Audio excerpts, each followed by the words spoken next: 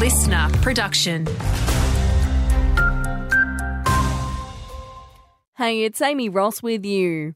Interest rates will start coming down towards the end of next year across the Limestone Coast.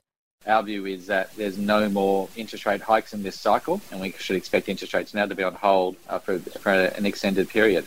Commonwealth Bank economist Stephen Halmarick there. New data shows South Aussies have been spending up big in November. Our state had the biggest increase for that month, but spending will slow down heading into the new year and inflation will continue to ease. $337,545. That's the exact amount in unpaid rates owed to Grant District Council by ratepayers, a figure 9% higher than the same time last year.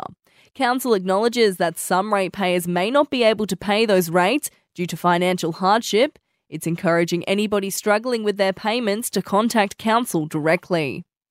If you're stuck for a Christmas gift idea this year, think of the RSPCA. People can become a guardian angel for one of the animals in the shelter over the holidays, or you can buy a gift card for someone else. It's a really easy last-minute gift. I mean, I think none of us want to get involved in all the craziness that happens around Christmas, and so this is a very easy way to give a meaningful and impactful gift. The RSPCA's Carolyn Jones there. And moves are afoot to lure more fishing enthusiasts to Mount Gambier. Under the proposal, Valley Lake would be restocked with more species of fish, including rainbow trout, yellow-belly perch and even Murray cod. At present, the only fish to catch in the lake are European carp.